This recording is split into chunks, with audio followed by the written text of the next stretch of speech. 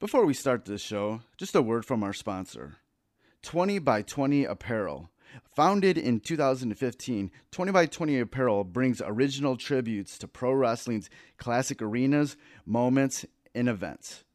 They look to spotlight the bloopers, bleeps, and body slams along with the biggest, smallest, strangest, and strongest that pro wrestling has had to offer.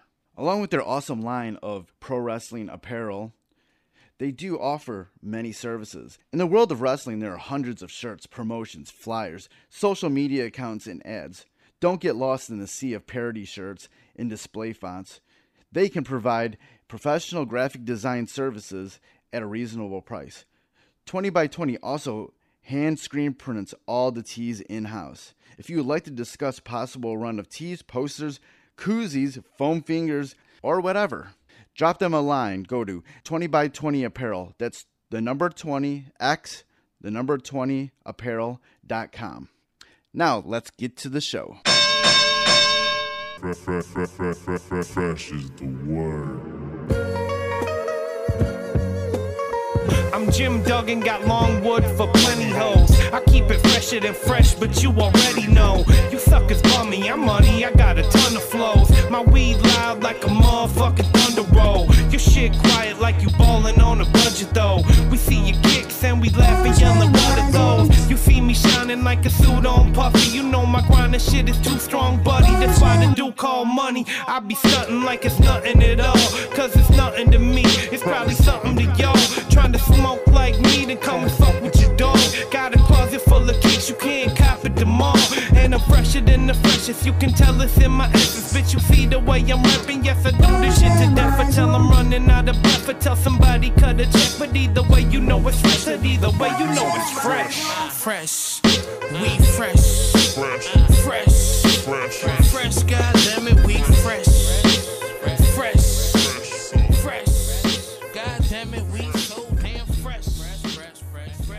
Welcome to the Fresh is the Word podcast. I'm your host, Kelly K. Fresh Frazier. And on Fresh is the Word, we like to deliver wisdom through great stories from the minds of bright creatives of pop culture. Through those stories, we like to dissect the journey of our guests and present actionable lessons and advice for our listeners, no matter what career or avenue of artistry they pursue. And before we get into this episode, I want to give a shout out to Knox Money, Bang Belushi, and Foul Mouth for the theme music for Fresh is the Word. And if you would like to support the podcast, you can always go to freshisthepodcast.com and just share any of the links for any of the episodes on any of your social media platforms. And also, you can subscribe to Fresh is the Word pretty much anywhere that podcasts are streamed. And that includes Apple Podcast, Spotify, Stitcher Radio, pretty much everywhere. And please rate and review, especially on Apple Podcasts. It will definitely help out the show. If you want to contact me, you can always reach me by email at djkfresh@gmail.com. Or you can follow me on Twitter and Instagram at KFresh is the word, and on Facebook at facebook.com/KFresh. And you can also follow Fresh is the Word on Twitter at Fresh is the Word, and that's is with an IZ, Instagram at Fresh is the Word Podcast, and Facebook at facebook.com/Fresh is the Podcast. And this is episode 138. For this episode, we are joined by film writer and director Brian Skiba, whose current project, Rotten Tail, created by Episode 137 guest David C. Hayes, is premiering at select locations throughout the month of April. And during our interview, we talked about the process of making this horror comedy Rotten Tail, his history with David C. Hayes, his beginnings as a writer and director, and advice for young directors breaking into the film business. All right, let's get on to the interview with Brian Skiba. It's not Peter anymore. It's Rotten Tail now. I am a rabbit man. I mean, not like a rabbit man, but a rabbit man. Yeah, I was there the other night for the world premiere of Rotten Tail at the Imagine Theater in Royal Oak. It was a fun event. What do you think about seeing, the movie for the first time in front of a crowd like that? It's pretty awesome, actually. Lots of laughs. It's great seeing it on a huge, huge screen. I mean, that's it's always fun. And I think overall the response was amazing. So yeah. Yeah, it was a very fun movie. It was a riot, and a lot of dick spots. That was kind of like the funniest parts, and the ministry parts were very funny too. Yeah, no, we definitely, had a lot of dick jokes, that's for sure. And then Billy McNamara, he's an outstanding actor. He really brought Pastor Jake to life. So I had David C. Hayes on the podcast recently, and he kind of talked about the history, of doing Rotten Tail, and he's known you for a long time. What's your story with working with David C. Hayes throughout the years? So Dave was an instructor at Grand Canyon University, and I was going to film school at Scottsdale Community College. And Grand Canyon, David had a festival, and I submitted my short to his festival, and then we ended up taking Best Short, and that's how I first met Dave, is my short one. And then the short also later went on to Sundance, and was in one of the Sundance short showcase.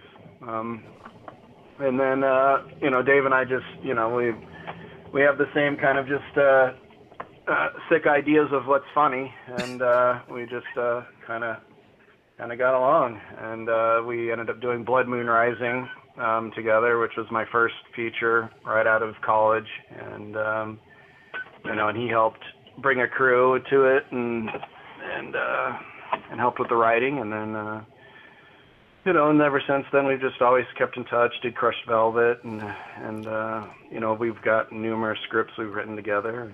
And, yeah, man, he's been a great mentor and an amazing friend. So. Right. Yeah, before they showed the movie the other night, you mentioned that David C. Hayes was somebody that you learned a lot from. What were some of the things that you feel like you learned from him being your mentor? Patience, probably the biggest. I mean, it's one of the biggest things you've got to learn in film is nothing happens overnight when you're waiting for your movie to go. And then when your movie goes, you're going to deal with a lot of different personalities. And if you're impatient, that'll just instantly burn bridges. And, I think there's a lot of fly-by-night guys in this industry. And, they come in, they make a good film, and then they don't do anything ever again because their egos are too big, or they're impatient.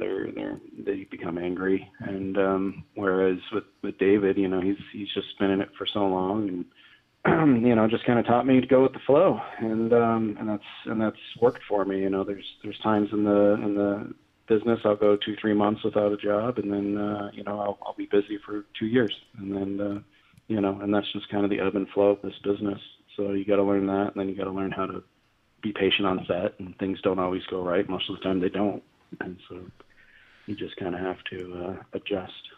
Right. Yeah. The idea of patience is something that even I've been trying to deal with, because for a long time I just wanted to go from A to Z, without respecting the journey. How do you deal with, controlling your patience?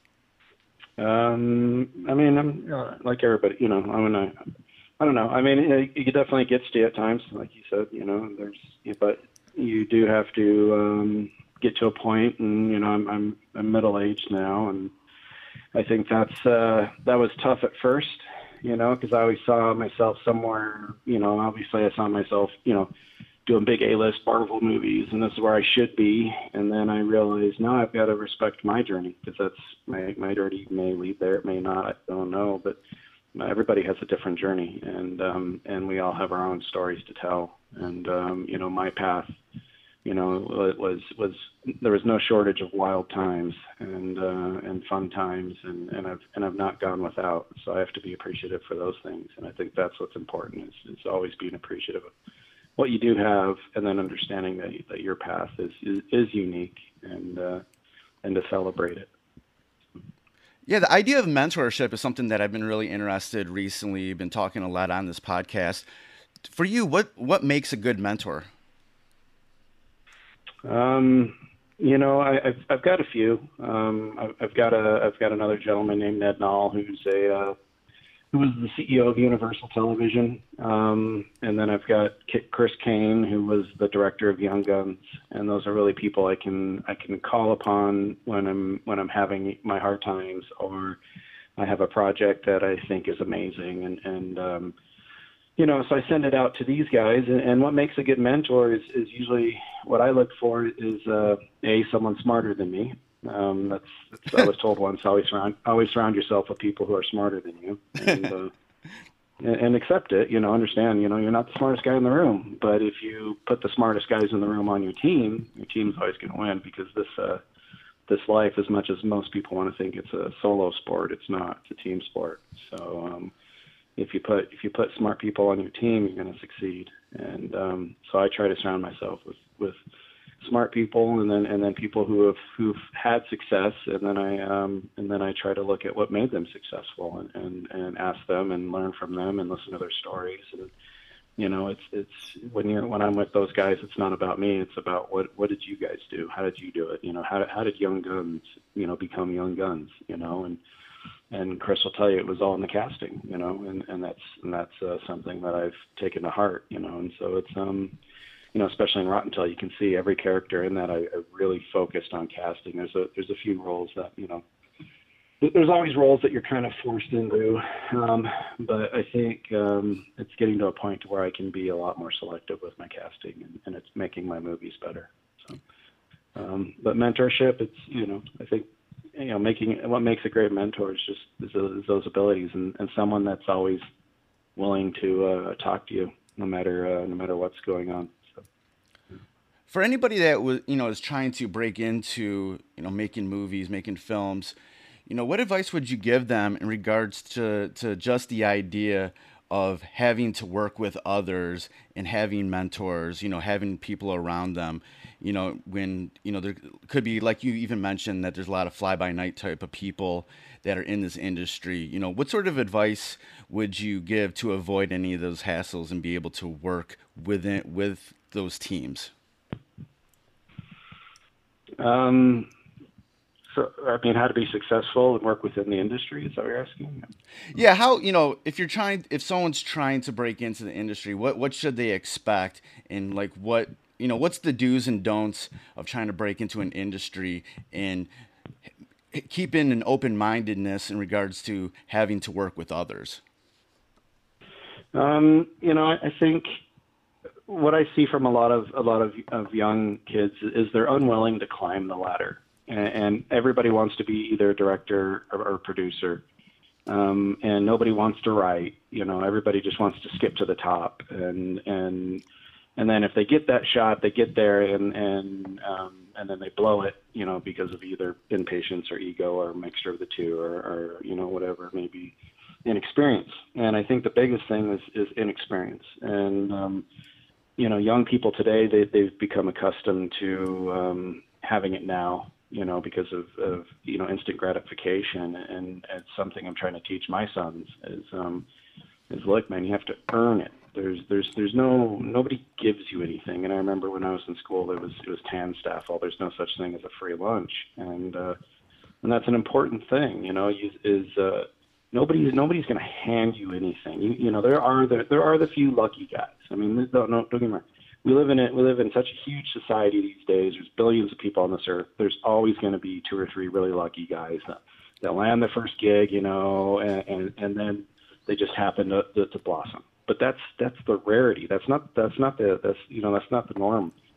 So what young people today need to understand is even though you look at on Facebook and you see these guys you see a couple of guys blow up, that's not the normal. There's thousands of people that are trying to do the same thing that haven't blown up, and the way to get there, without luck, because there is luck, but it's not prevalent. So in order to get there without luck is hard work, and you got to work hard, and so you're not going to be a director day one. You're not going to be a producer day one. And I see a lot of young kids on Facebook. I'm directing this. I'm a director. And it's like, no, dude.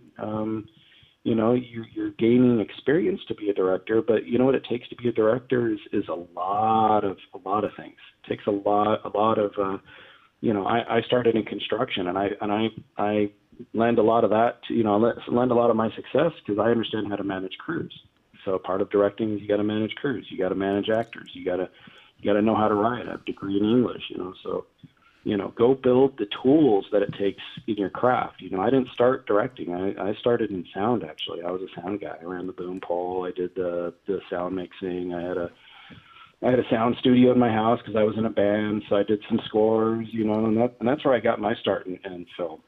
So I started there and then just started learning everything, the camera, went to film school, even though I was a senior at ASU with an English degree, and I decided I was going to go back to school for film and went to community college. That was the only film school around around ASU, and went and did film school and kind of slowed my senior year down just so I could do that. And so it's growth, man. It's very few guys are going to get there tomorrow.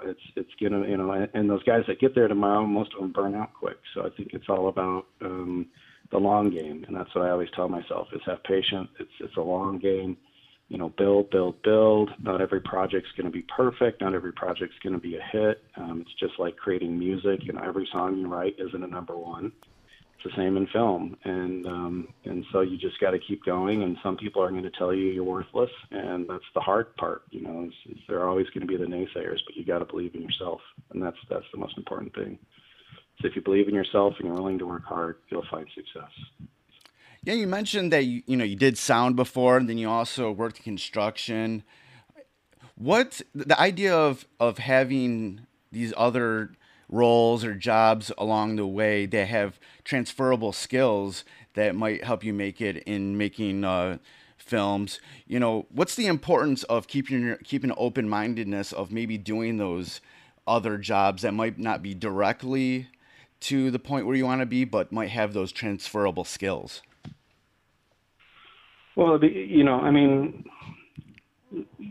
thing with the guy being on top of the pyramid is the guy that climbed that pyramid, and most guys that climb the pyramid, they know every brick all the way up, and that's the importance. Is you look at the big guys, the Tony Scotts of the world, these guys that made huge films, and James Camerons and Sam Raimi's, and you look at these guys, and these guys don't know.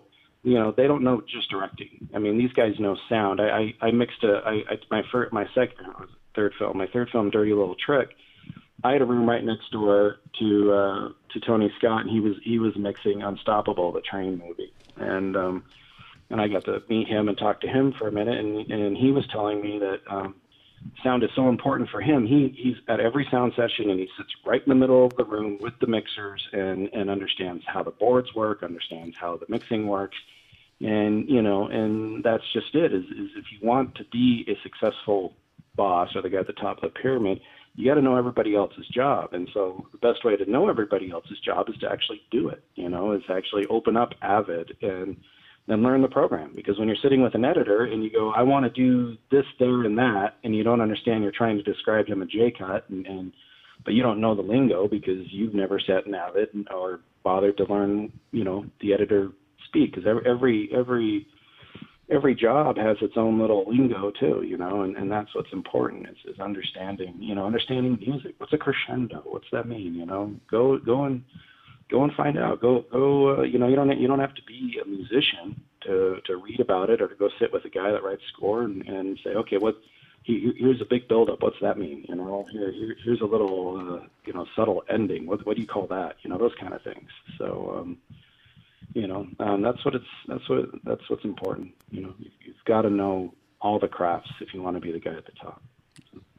Getting back to Rotten Tail, David was saying that this story has been like, to bring it to a movie has been like a 19-year journey for him. And, from your side of things, how did things start in regards to making it into a film?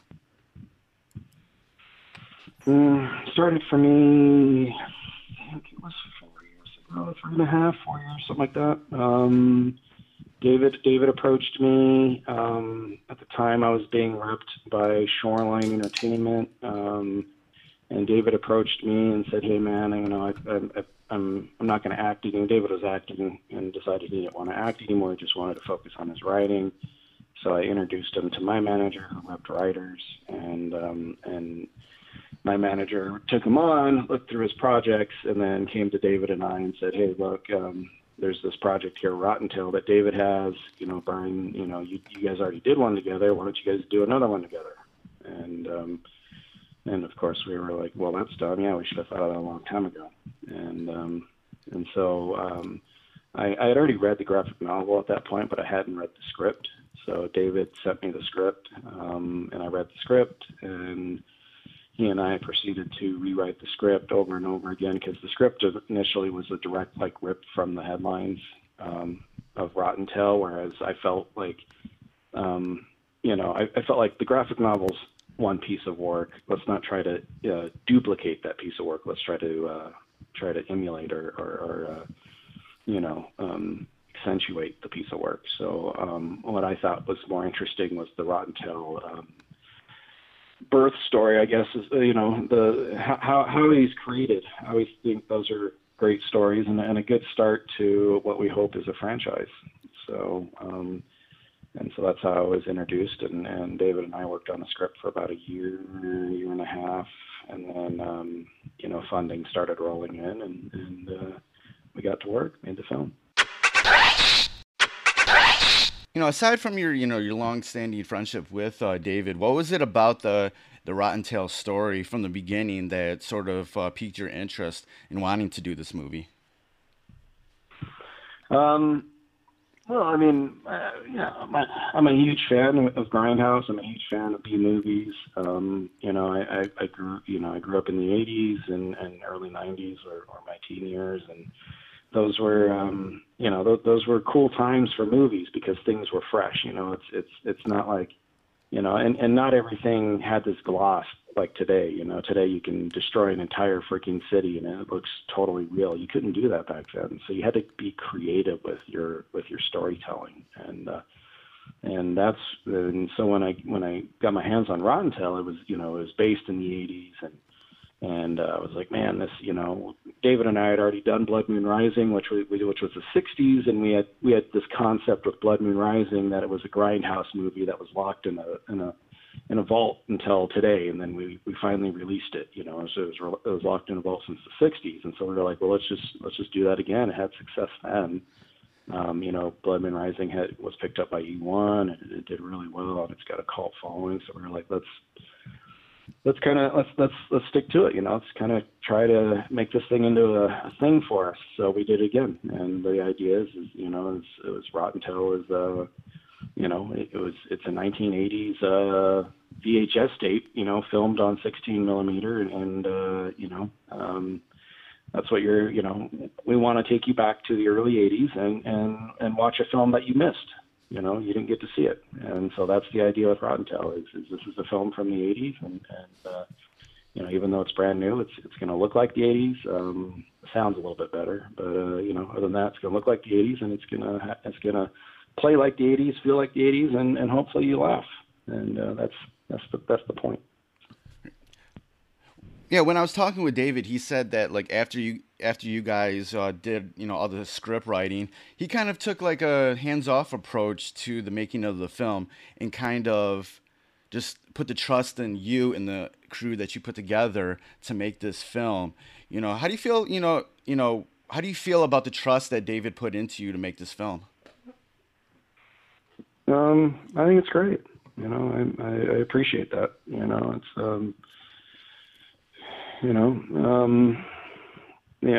as a creator, that's the way a lot of my producers work. Once the script's nailed down, they know that I'm going to deliver them a great marketable film. And so, that's just kind of, and again, building upon my skills and my experience, I'm fortunate enough that I'm allowed to do that. Whereas, there's a lot of people that end up having to deal with a lot of hands-on, and their creativity gets stifled. So, fortunately, I didn't have that case, and it says a lot, and I'm thankful that Dave did that.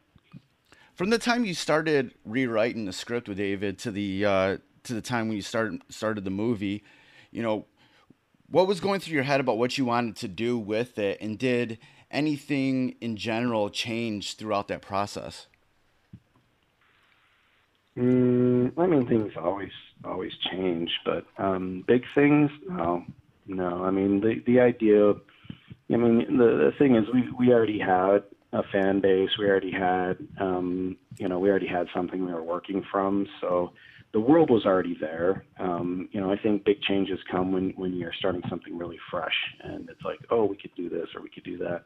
But when you're working from an adaptation, the world is already kind of defined. So I would say the only thing that was askew was that the look of Rotten Tail. We didn't really our Rotten Tail I think looks absolutely amazing, and we owe that a lot to Todd Tucker and Illusion Industries and Josh Tessier, one of the producers, and because I didn't want the hairy bunny Amazon suit. I wanted something that looked scary, but then when he cracked a joke, made you laugh, and that was important. But as far as departures, no, man. I mean, up until we were shooting, there was a lot of scenes from the comic that are still in the movie. The scene where he ends up getting with Destiny, that's straight ripped from the comic book. I won't spoil too much, but there's a lot straight from the comic book. In regards to the jokes in the movie, there's a lot of silly punchlines, and they're all really good. Was there any sort of improv involved in that, or was all that just straight up from the script? What was sort of the freedom in regards to, making those punchlines actually work in the movie? Well, there's always, I mean, some directors, they want you to say every word exactly as it's written. I'm not one of those guys because I feel like that stifles creativity. So, when, unless I'm doing obviously something for a network or something, but if it's like this, where it's where we have creativity, and I've brought in actors like Corin and Billy that are amazing, and Dominique and Johnny, and these guys that I trust, and I bring them in, and we work together. And so a lot of Corin stuff, it was spur of the moment. It'd be either he'd just toss it out there, or he and I would work on the dialogue prior to going to set, and come up with some of these jokes. We'd sit around the trailers while stuff was being set up, and we'd run the scenes throughout, we'd run the scenes together, and then we'd be like, what about this? What about that? And we kind of just riff. And so that was that's where a lot of the one-liners came from, was just us riffing off each other. And then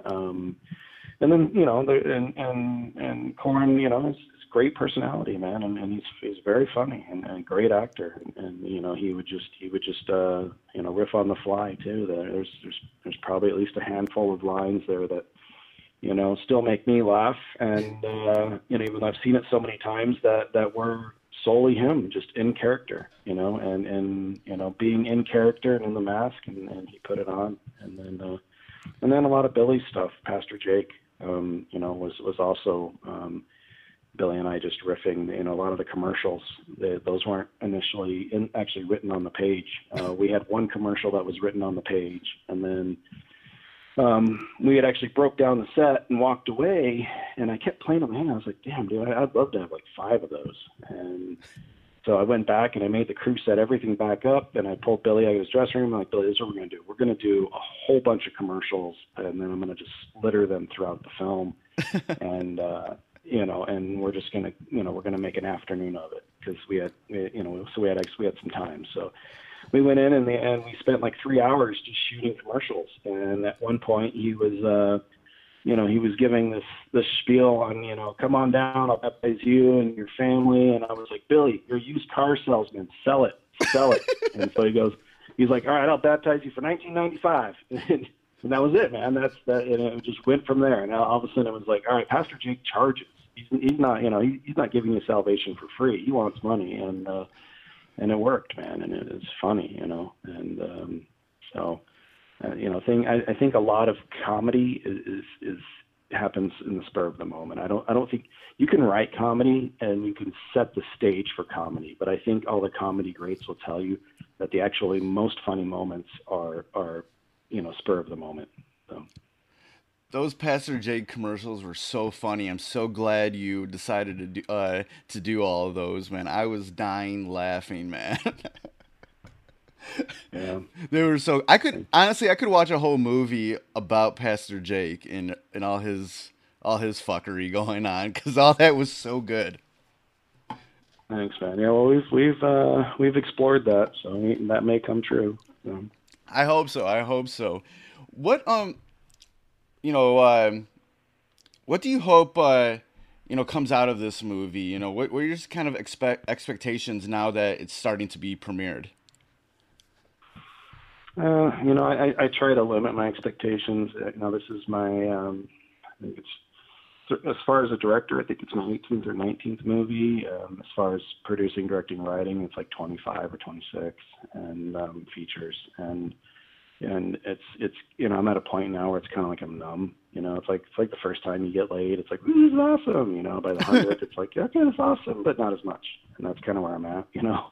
It's like, yeah, it's awesome. It's awesome. It's coming out. I hope it does great, but I don't want to have that expectation, because when you birth something like that and you put it out in the world, you just don't know, man. It's like, there's things that I've done where I'm like, oh man, this thing is trash and nobody's going to watch this.